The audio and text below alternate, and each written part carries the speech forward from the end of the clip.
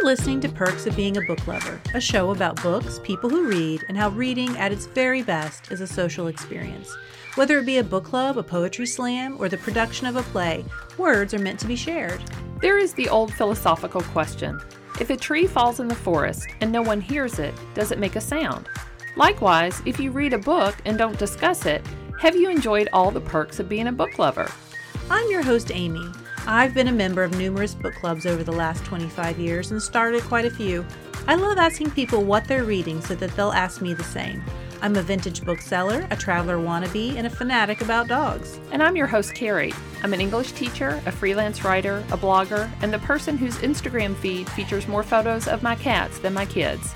Each week we will talk with a guest who shares the love of reading, how they impart that passion, and what books really catch them on fire. We will also tell you about our literary lives, what books are on our nightstands, and other bookish fun. Welcome. Today on the show, we talk with Erin Nevitt, a children's librarian with the Louisville Free Public Library. She will tell us about why summer reading is the busiest time of the year, how you can explore some of the city's best-kept secrets with the library's cultural pass, and what makes a book tantalizing to a young reader. We're here today with Erin Nevitt, a children's librarian at the Middletown branch of the Louisville Free Public Library. Hi, Erin. Hi, thanks for having me. Thanks for being here.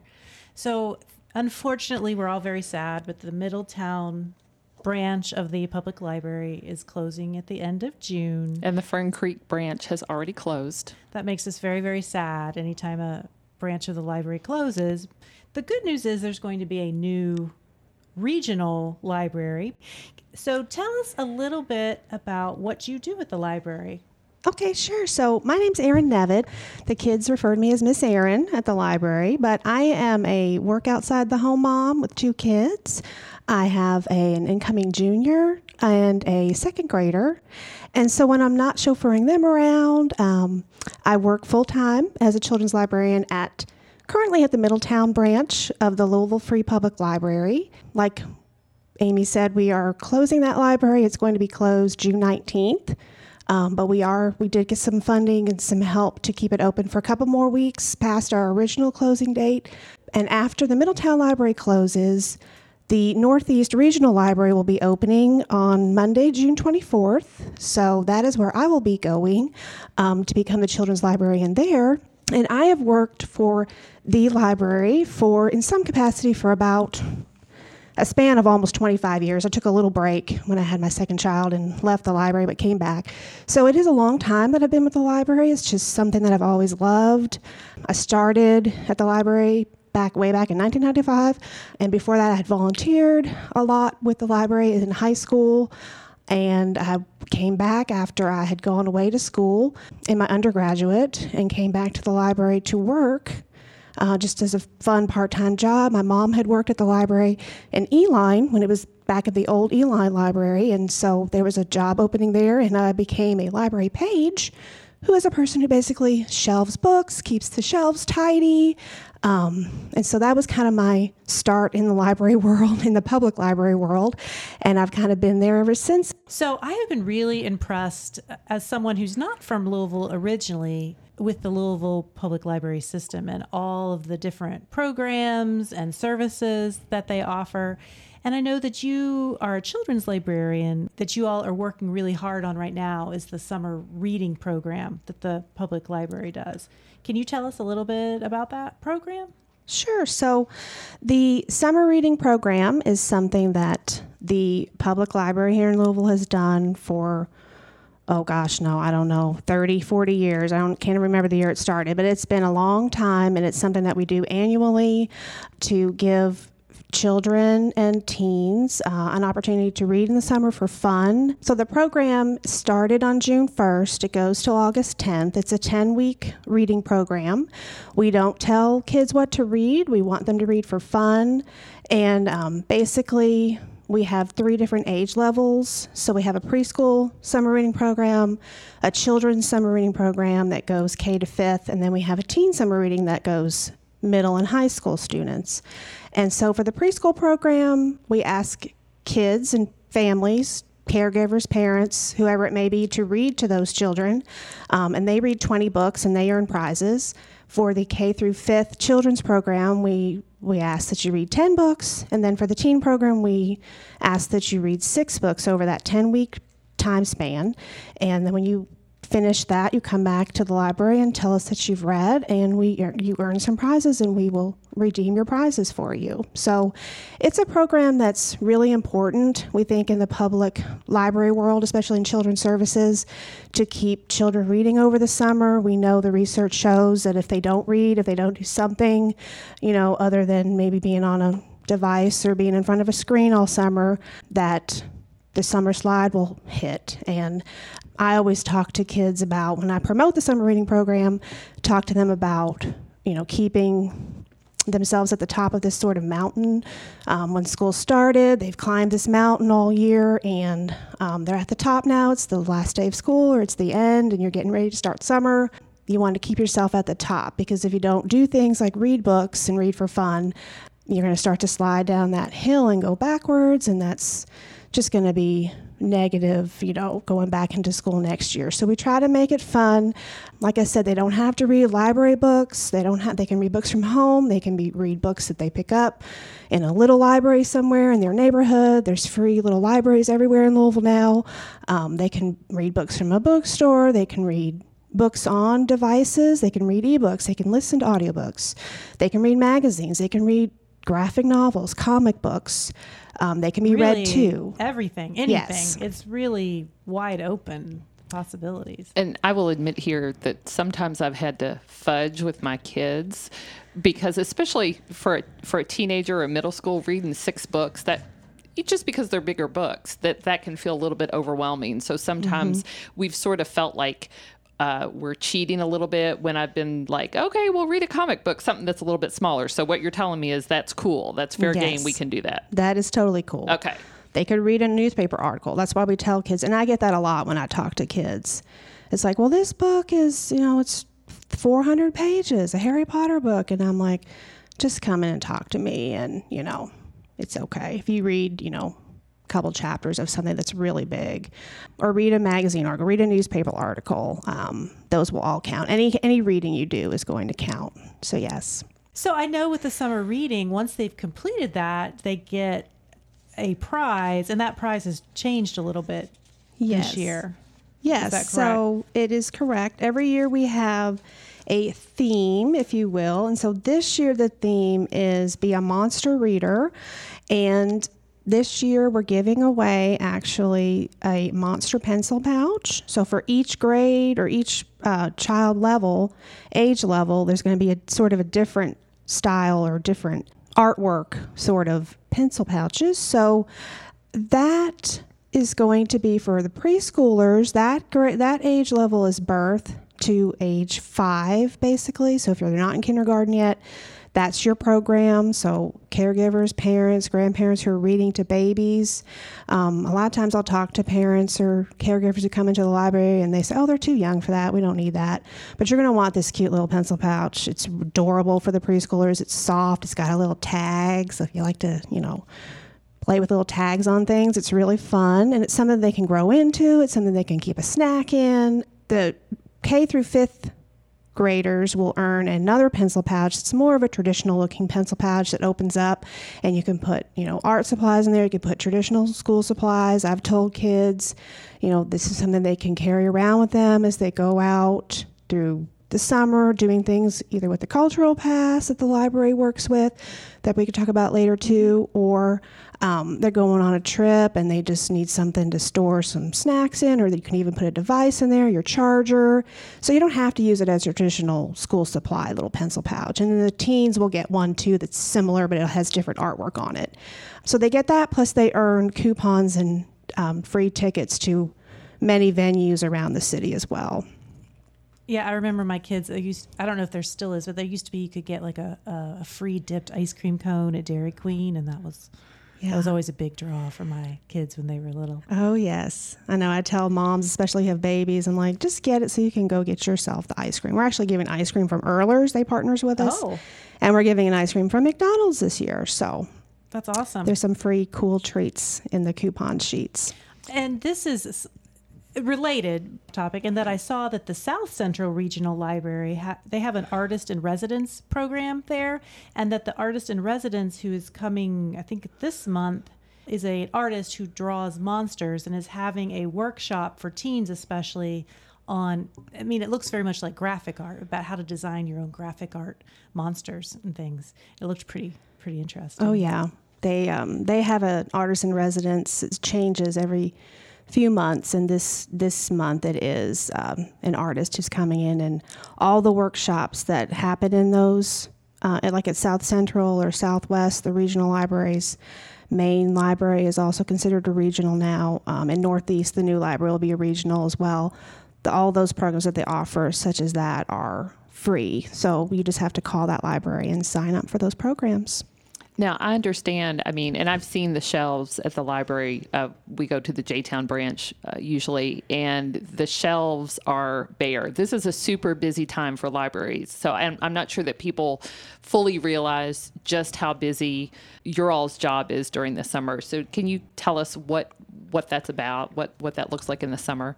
Sure. So it's funny because, the school year ends, and we all know teachers' jobs never end, but teachers and the school students get out for summer, and the public library, actually, that's our biggest time. We gear up for the busiest time of the year, basically, starting June 1st to August 10th, and also that week right before they go back to school.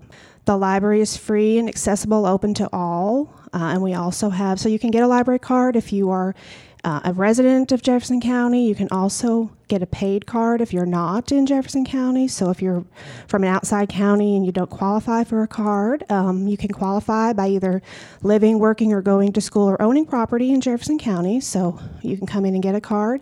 And once you have access to that card, all of these activities, well, all the activities are free anyway, but using your card for library materials and that sort of thing, you have to have a library card for that. But we gear up and we do lots of story times that continue throughout the summer. We have story times for babies, toddlers, preschoolers, and then we bring in a lot of performers that we partner with. So we'll have a lot of art programs. We'll have a lot of more entertainment programs where people will come in and do either music programs or concerts, children's sing-along programs.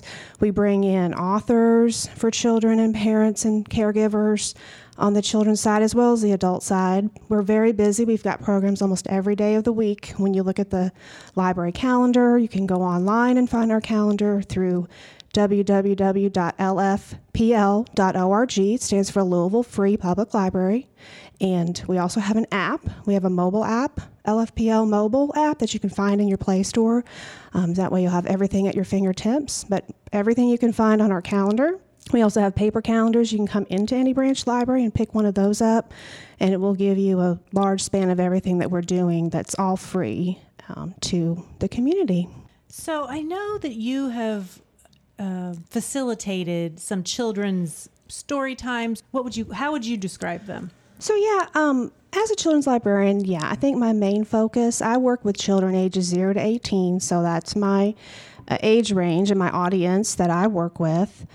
We have some staff that work only with teens, but most of us work with that age range. So a lot of my focus is on that early childhood portion for the birth to 5, but I also do programs that I try to come up with fun things, after school programs for that more tween age, like ages 9 to 12. And one program I did start when I came to Middletown a couple of years ago was a program that it was a children's book club, and we called it Middletown Page Turners. That's right, Page Turners. I liked that name when yes. I heard about it, yeah. So I kind of took it over. It was during a time slot after school that somebody else was doing a Magic Treehouse book club, and I just they were giving that up and asked me to do something, so I changed it up a little bit, and I started hosting this book club.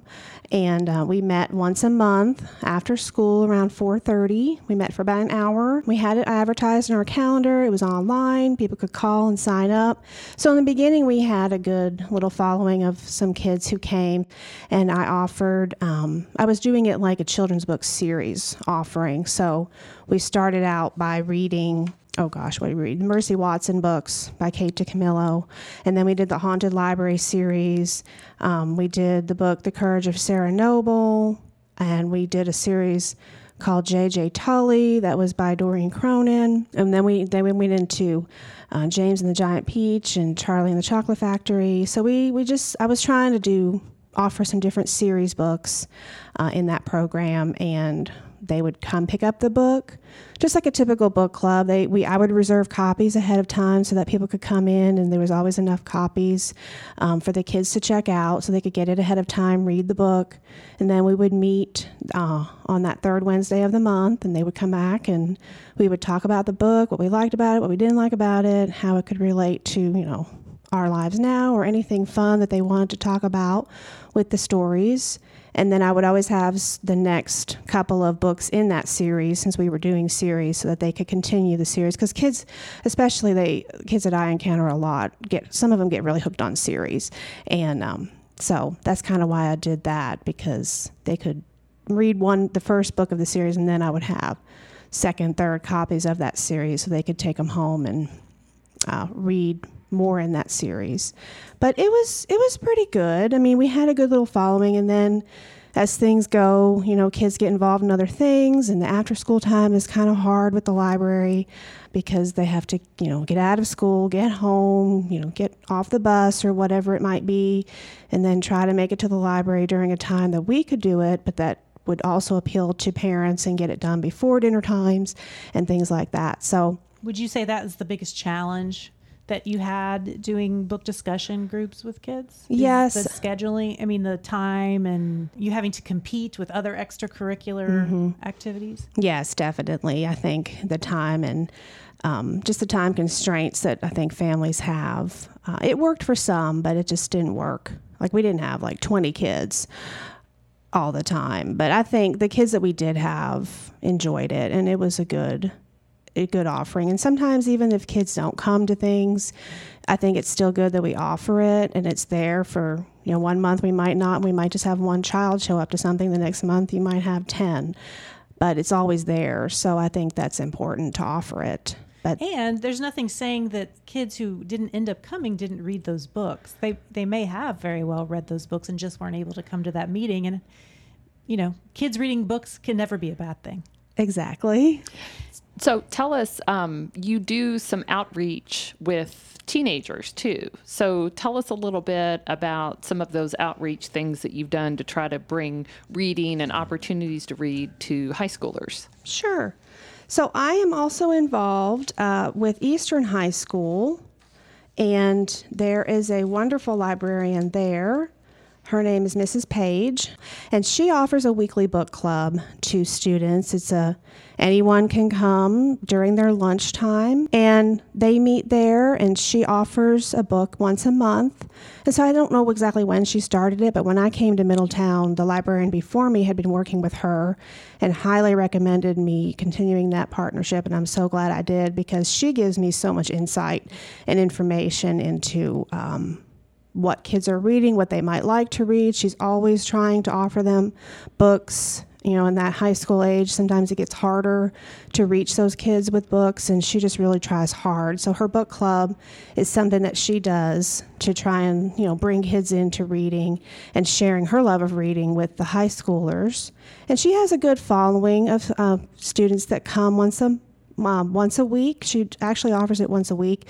So they'll read a book. It usually takes them about a month to read the book, but each week they'll come back and they'll see where everybody is in the story. And some kids get through it really fast, and she always has to tell them not to spoil anything. And then some kids who are involved in a lot of other harder academic things maybe, or they're involved in school activities, are reading the book a little slower, but everybody comes together and discusses sort of the book together during the club, and then they will pick out a new book when they're all done with the current book. And I try to go to her club at least once a month and talk to the kids, make sure I have a connection with them in the community. And it's one of my favorite outreaches, really. I get to go into the school and be involved in the school, and it's a presence for me to be there. And working with her has just been a phenomenal relationship. And I'll come and talk to the kids about what we're doing at the library and make sure they know programs that we're doing and that they're invited to. I try to heavily promote our ACT practice tests that we were doing at Middletown. Unfortunately, a lot of the things that we were doing are going to end, but we will try to bring them back to the Northeast. I'm going to make a push to keep that partnership with that high school when I move, because it's just really important to me to keep that going. So if you have an idea as a librarian, if you have an idea for something, how does that kind of work? Do you just say, I've got this idea, I'd like to try it, and you have the leeway to do that? How does that kind of work? Yes, it pretty much works like that. I think it depends. Each branch library is kind of its own culture, and they each have their own sort of things that they focus on. But it depends also on maybe, who you're working with and how much staff you might have so that you can get out of the branch, or you can be in a meeting room away from the desk and off the floor so that you can do programs. But most of the time, the people that I've worked with, managers and supervisors, have always been really open to me trying anything.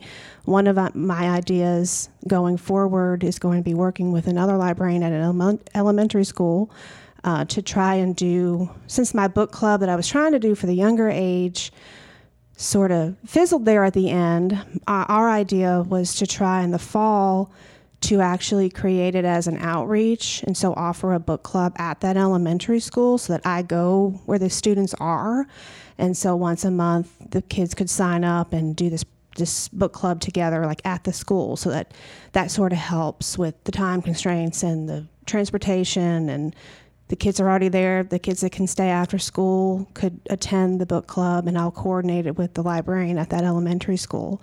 So a lot of times it'll just be an idea like that will pop into my head, and most of the time it's very welcomed and encouraged for me to try anything really that I want to try to do.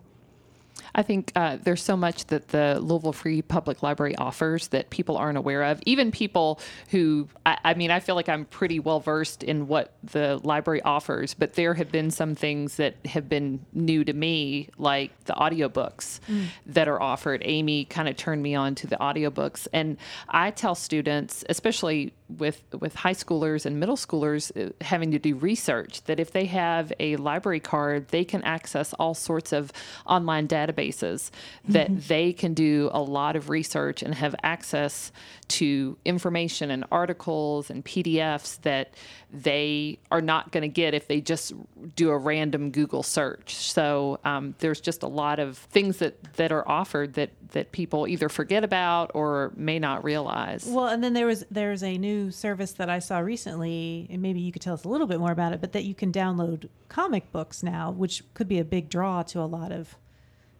kids. Yes. So that is something that it's been fairly recent that we started, where it's downloadable ebooks and downloadable audiobooks that are graphic novels or comic books, and anyone can download those if you have a library card. And to access any of our ebooks, you have to have an active, in good standing library card. The library offers a lot of different sorts of genres, not just books, but also e-magazines. We have streaming. We now have free video streaming. We have music streaming. So there are, like Carrie said, a lot of services that people aren't aware of that they have access to that's free with their library card. And with the audiobooks, there are a lot of children's audiobooks on the audiobook collection that the library has, and middle grade books. So if you're going on a summer road trip and your kid gets car sick reading, you might try having them listen to an audiobook. Yes. I wanted to go back a little bit to your book discussions that you've done. What kind of things do the kids want to talk about the most when you do those? Most of the time they want to just talk about what they didn't like about the book. If they just didn't like it. I remember now when we did the Haunted Library series, that was actually the most popular one that everyone seemed to like. So tell us a little bit about this Haunted Library series. What is that about? I have not heard of that series. It's a short little chapter book series by, I think it's Doris Butler. Doris, okay. And it is about some kids who find a ghost in the library, and they think that the ghost is haunting the library. And so each little title in the series is just their adventures trying to spot the ghost or catch the ghost doing something. And they go around and explore the library when it's not open and follow the ghost and try to figure out what the ghost is doing in the library. So what age range would you say that these are for? Probably about 8 to 12. 8 to 12, okay. Yeah. And are there certain traits in books for kids that you think makes kids gravitate towards them? I mean, what was it about that series, do you think, that they liked? I think kids gravitate toward, well, for that, I think it's just mystery. I think a lot of kids like mysteries. They like science fiction and fantasy and escaping to other worlds. I think a lot of kids like that escape sort of element of stories. But for that series, it's a good one because it bridges in between, if you're sort of starting to read chapter books, but you want to get out of those easy reader, easy fiction, and you want to get into a longer sort of chapter book, that helps them. And I think they can see, and they have illustrations still in them. So I think that helps kids. They gravitate toward that if they can still have some pictures in the stories. And yeah, I think it's just that being able to finish a chapter book, especially for that age. Right. I was just thinking when you were talking about this series in the library, it made me think of Escape from Mr. Lamanchelo's Library. Oh, yes. And then which that made me think about From the Mixed Up Files of Mrs. Basil E. Frankweiler. I think there's something kind of cool. I mean, if you think about it, those books, they're set in libraries and kids get lost or they're figuring out mysteries. I think there's something kind of cool and creepy about the idea of being in a library somehow and having to figure things out. I think that's the Frankweiler one is actually, they're not in a library. They're in a museum. Museum. Okay. But it's a similar idea. Yeah. And that they're kind of alone in a place without adults and having to figure things out. Yeah. Yes. This is a little more of a personal question, but what made you want to be a children's librarian as opposed to an adult librarian or a research librarian or something of that sort? Well, that's a good question. So like I said, I had started out volunteering and working as a library page when I first started in college.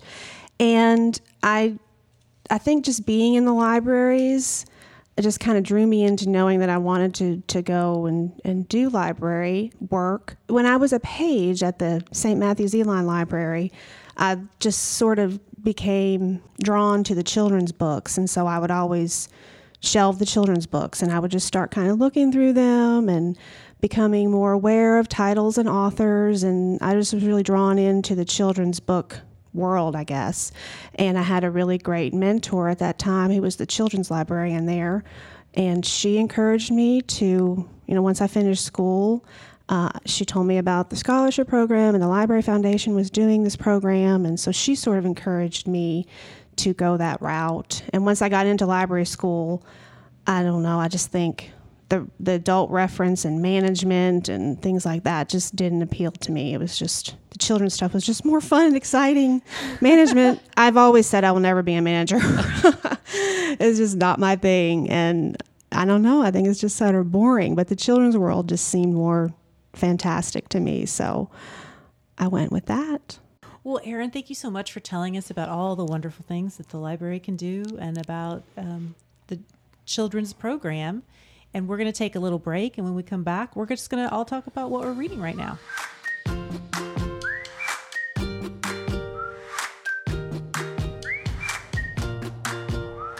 Okay, well, we're back in the studio with Erin Nevitt, and we're just going to talk books now. What's on our nightstand? What's on your nightstand, Amy? Well, the last thing I finished actually is a good segue into our segment that we just had with Erin about the children's library, and that I read a middle grade book called Dead End in Norvelt, and it's by an author named Jack Gantos. And this book won the Newbery Award in 2012. I think it also won the Scott Odell Award for historical fiction for children. The author himself is quite an interesting guy.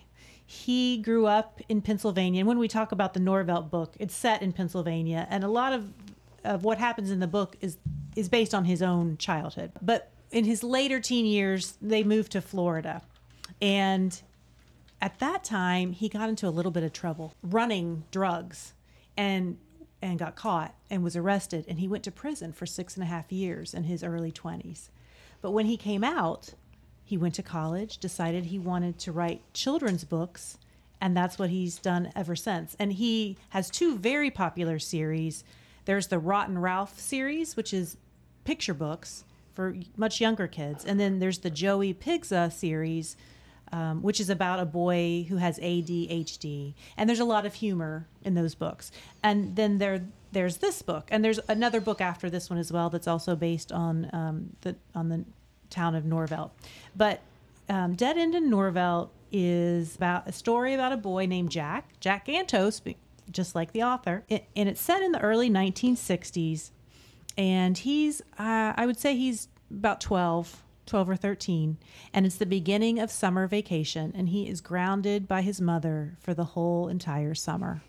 And part of what he has to do is to make up to his mother is he has to go help this old lady who's his neighbor named Miss Volker. Miss Volker has terrible arthritis and cannot do hardly anything with her hands.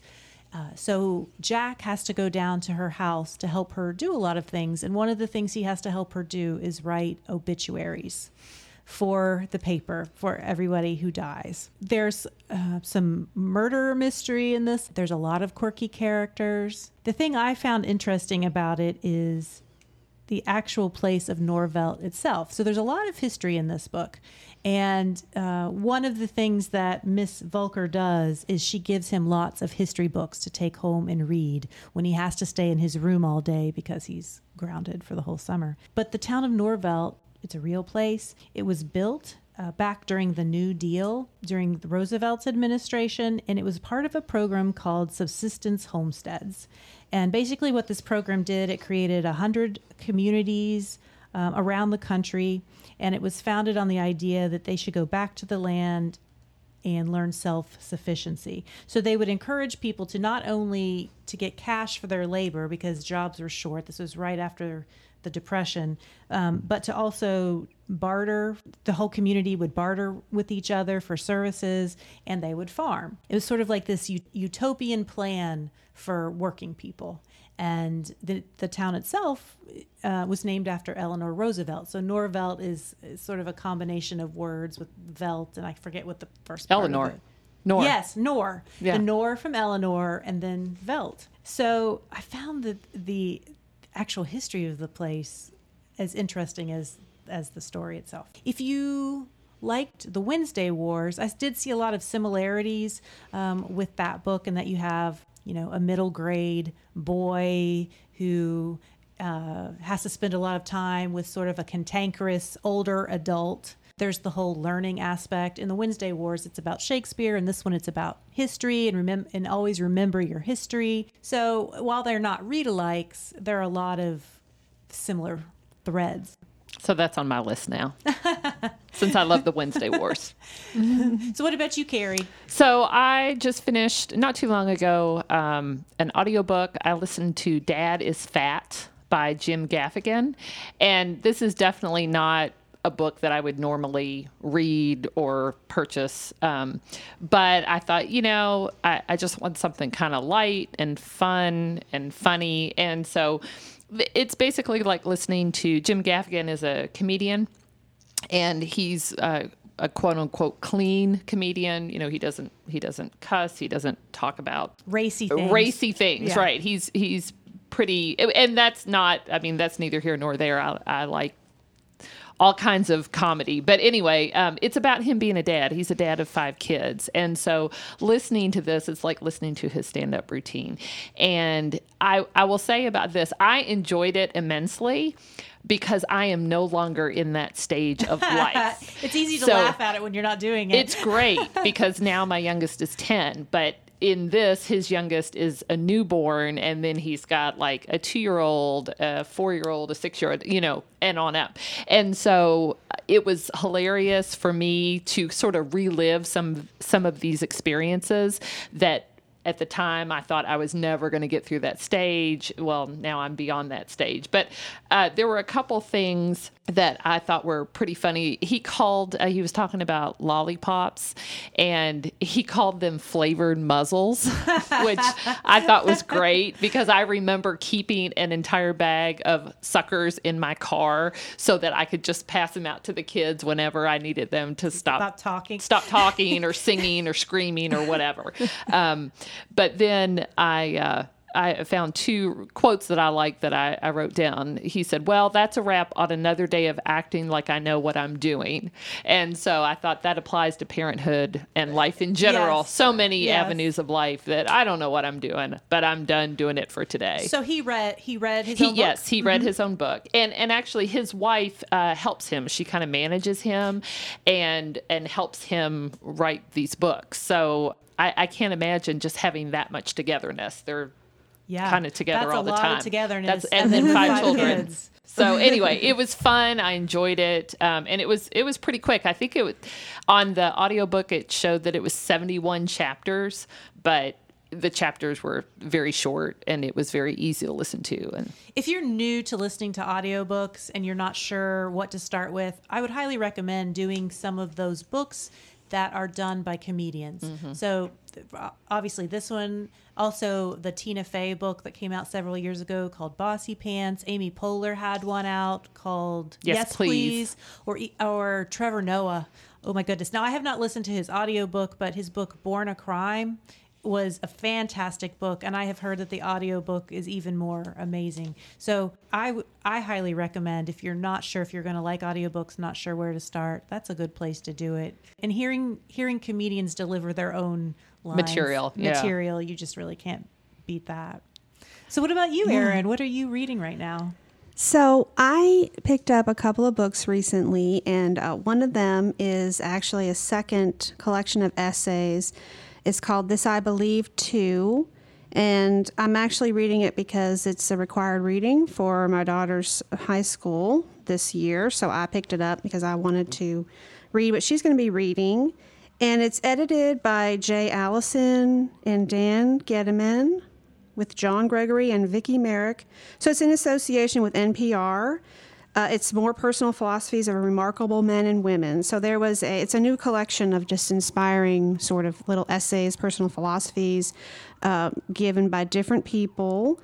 And it's based on an NPR series of the same name that was called This I Believe. Have either one of you ever listened to those? Yes, I have. You have? Yeah. Do you think this is a book that's like easy to dip in and out of? Like I always have a book in my car that's more like essays or poems or something that if I just have like a few minutes in the car where I'm like waiting to pick up a kid from somewhere, that I can just like read a chapter and I won't lose the whole, plot of a fiction book or something like that. Is that sort of the way it's set up? It definitely is. The essays are really short. I mean, I would say some of them are only a couple of pages long. So I think it's great for somebody like that if you just want to, like you said, dip into a book, or especially for students, I think, something reading over the summer, they can read a little bit here and there and, really get some insight into some of these people's, like it says, philosophies or just their grit or resilience. Like one essay I just read was about a woman who came home. She left everything and came home to help her parents after their home had been destroyed from Hurricane Katrina. And she just talks about, living in this FEMA trailer with her parents. And she was going to go on and work her career, but she came home to help them. And I think it's got like stories like that where, especially I think for that high school age range, giving them insight into, some things that people deal with, that we all deal with things, and I just like the way it's written and the way it's sort of compiled with all the different stories. So that is This I Believe Too. And I'm also just picked up a book called A Place to Belong. It's by Cynthia Katahata, the author of Kira Kira. She's a Newbery Medal winning the book Kira Kira. So this is just another story by her. And it's actually a story about a Japanese American family who has been relocated to Japan after the World War II has just ended, and their family and all Japanese who have been in these camps, Japanese families are being sent back to Japan. And this is a young girl, she's about 12, who has to learn she's going through, and I just started it, but she's going through just learning that just because things are cracked, she says, doesn't mean that it can't be fixed. And it's just sort of a coming of age story for her and her triumph in her own way. So it's called A Place to Belong, but she's having to figure out where she can belong in a new place physically, but also in her own heart. So I just started it, but I think it's going to be good. It's going to be sort of heavy. So what age group is that? Is that a young adult, or is it? I would say it's more for ages probably 3rd to 6th grade, 4th to 6th grade. Yeah, it's a older elementary. So I read a book last year that was about the internment of Japanese Americans. So if you're an older teen or an adult and would like to read a good book about that, I read a book last year called When the Emperor Was Divine by Julie Otsuka, Otsuka. And it is a fairly short book, and the chapters are fairly short, and they're just it's like little snippets of memories. Her writing is very ethereal, but I really enjoyed that book, and so I just wanted to throw that book out there if that's a topic that you're interested in.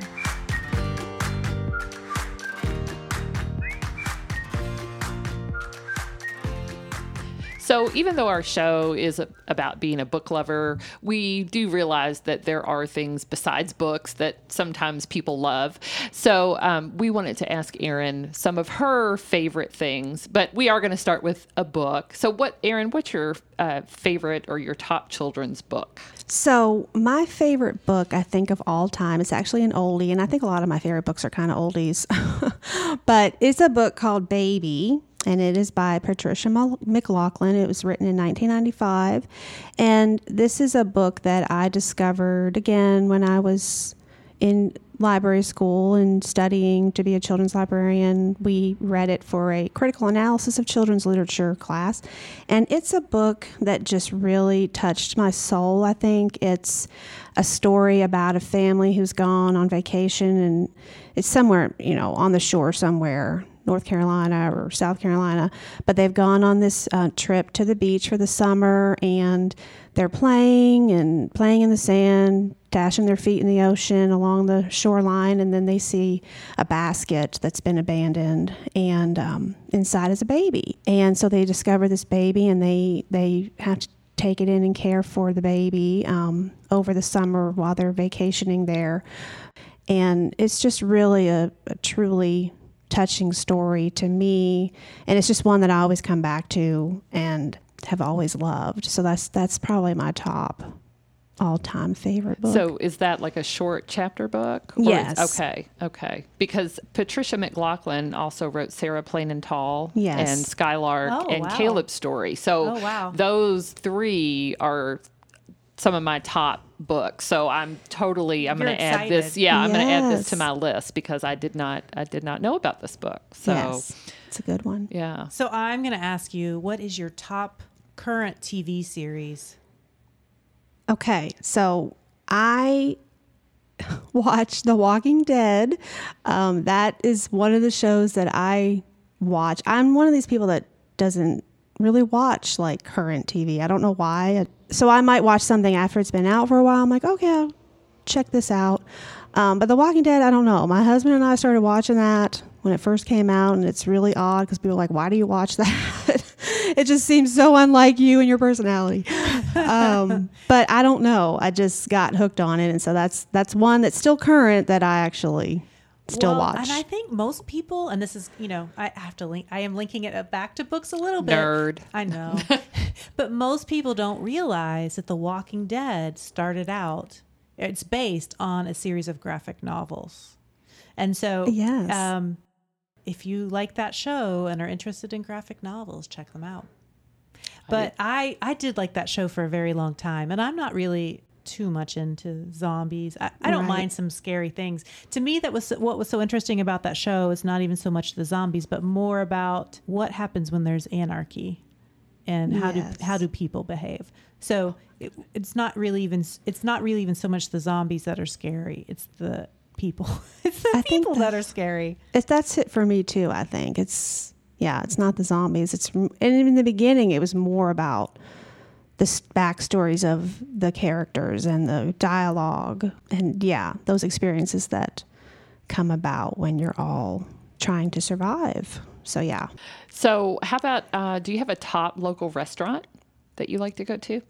So I would pick Captain's Quarters. That's a restaurant that my family and I like to go to. I think it's just a cool atmosphere. It's on the river, and their food is pretty good. I like just going and hanging out. You can walk along, dockside and just be by the river, and You it's can't fun beat in the it summer. in the summer. Exactly. And they oftentimes will have like cornhole set up out there. There's often live music in the summertime. Yeah. Outside. I agree with you. That's a pretty cool one. Well, I'm going to throw my 2 cents in for my favorite local restaurant.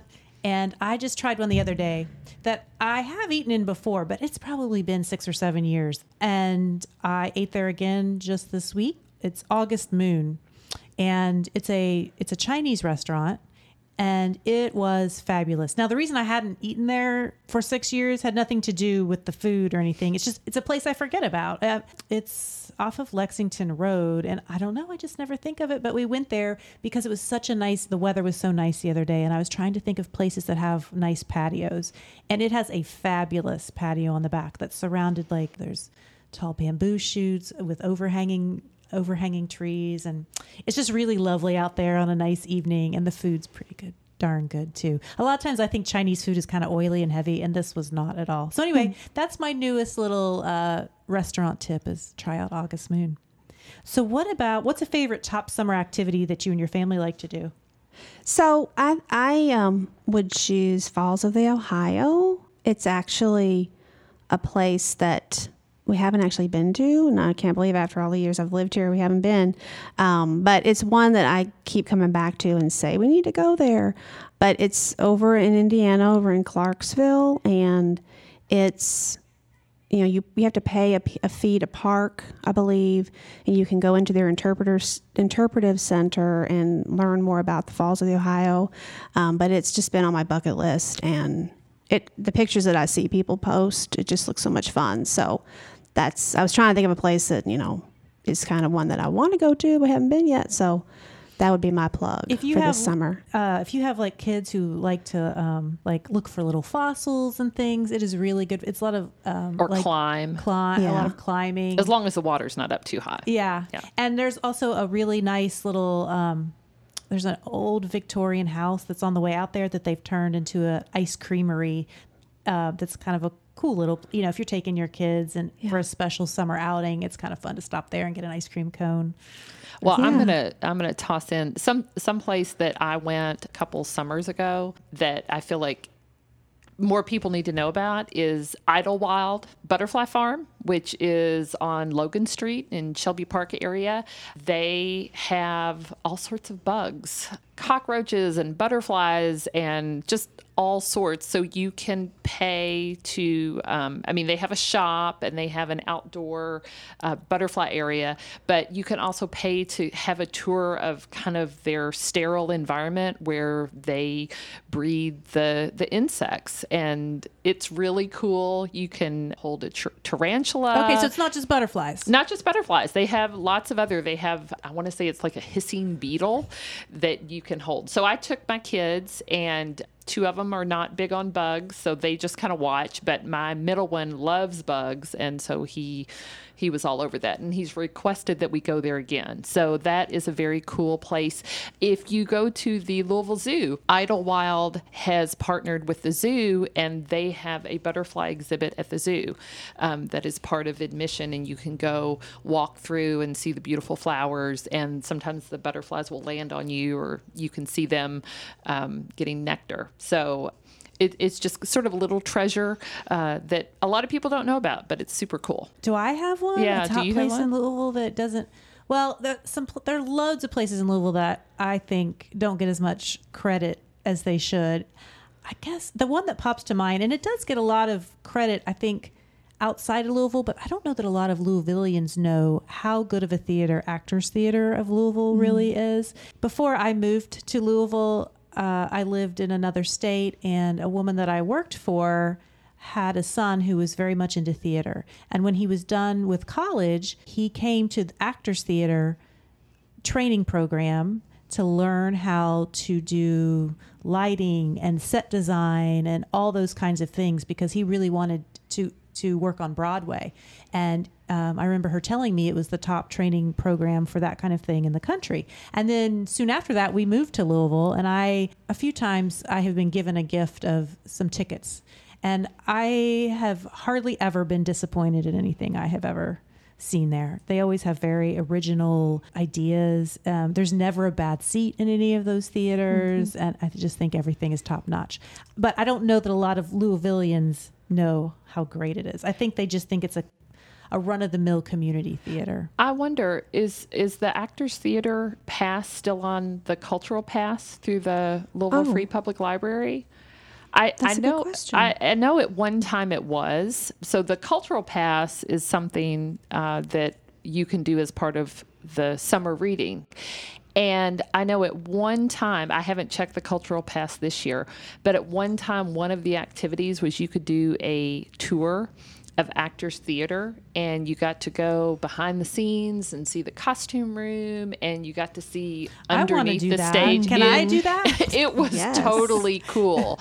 We loved it. So I don't know if that is on this year's pass, but if it's not, it should be for 2020 because it was fantastic. We loved it. Well, I've got the pass here. It is on there. Yay! So the exact thing you're talking about is on there. 30-minute sneak peek behind the scenes tours. Yes, I highly recommend that for families to do this summer because it was really cool. And especially it gives you a greater appreciation if you do get to go to a show there to kind of see, where the actor stands when he's Dracula and he pops through onto the stage. That was really neat. Is Idlewild on there? Or even Falls of the Ohio? Yeah, Falls of the Ohio is one of the rewards. Yeah, Falls of the Ohio is on there. Idlewild is not. Okay, well maybe we need to put a plug in for that. So yeah, definitely.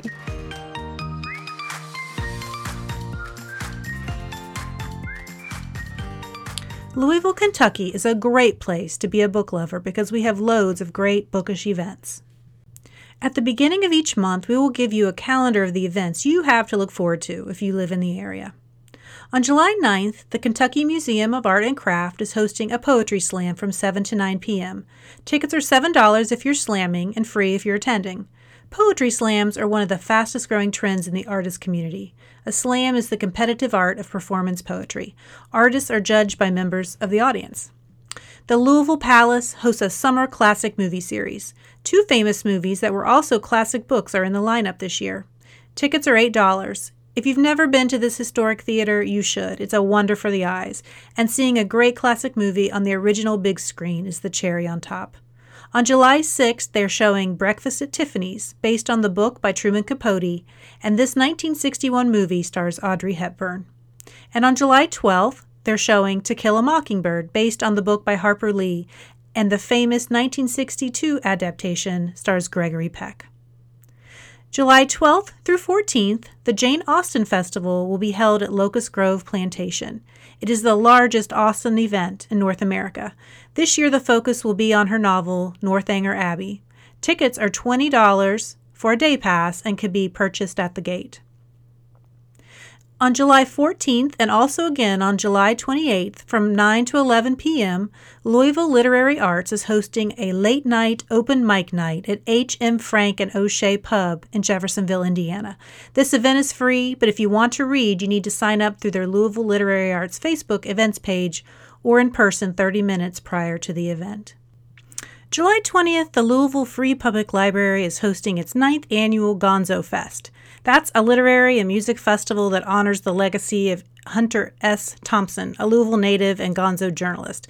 This event is from 12 to 8 p.m. at the main branch downtown, and it will feature Rolling Stone journalist Matt Taibbi and Thompson biographer William McKean. There also have spoken word artists, poets, food trucks, and music outside. On July 24th, Carmichael Books will host New York Times bestselling author and Louisvillian Andrew Schaefer for a night of political comedy as he talks about his new book, Hope Rides Again, an Obama-Biden mystery. This is a sequel to Hope Never Dies that's in the same series. July 26th through 31st, the Speed Art Museum Theater will be showing the film Toni Morrison, The Pieces I Am. This is an in-depth look at the life and works of the Nobel Prize-winning author. This film is part of the 2019 Sundance Film Festival. Several of the showings will have post-screening discussions led by local writers and academics. Tickets are $9. Check the Speed website for exact times. Award-winning restaurant Holly Hill Inn in Midway, Kentucky is hosting a poetry dinner series all summer long, and the menu for select nights is based on poems by Kentuckiana poets. Dinner is $50. Check their website for more details and a sampling of the menu and poems featured. July 27th, the Speed Art Museum hosts its Speed Reading Book Club from 11:30 to 1. This is part book discussion and part gallery tour. The book to be discussed is Fear and Loathing in Las Vegas by Hunter S. Thompson. Last but not least, the Kentucky Shakespeare in the Park is still in full force in Central Park. They're in their 2-week run of King Lear, and after that, the 3 plays for the summer will have rotating performances. You can find more info at their website for when each play will be performed. Plays start at 8. Food trucks are there by 6:30, and the bar opens at 7:15. Add a little live outdoor theater to your summer. Thanks for joining us today. We're under construction and currently switching sites for our webpage.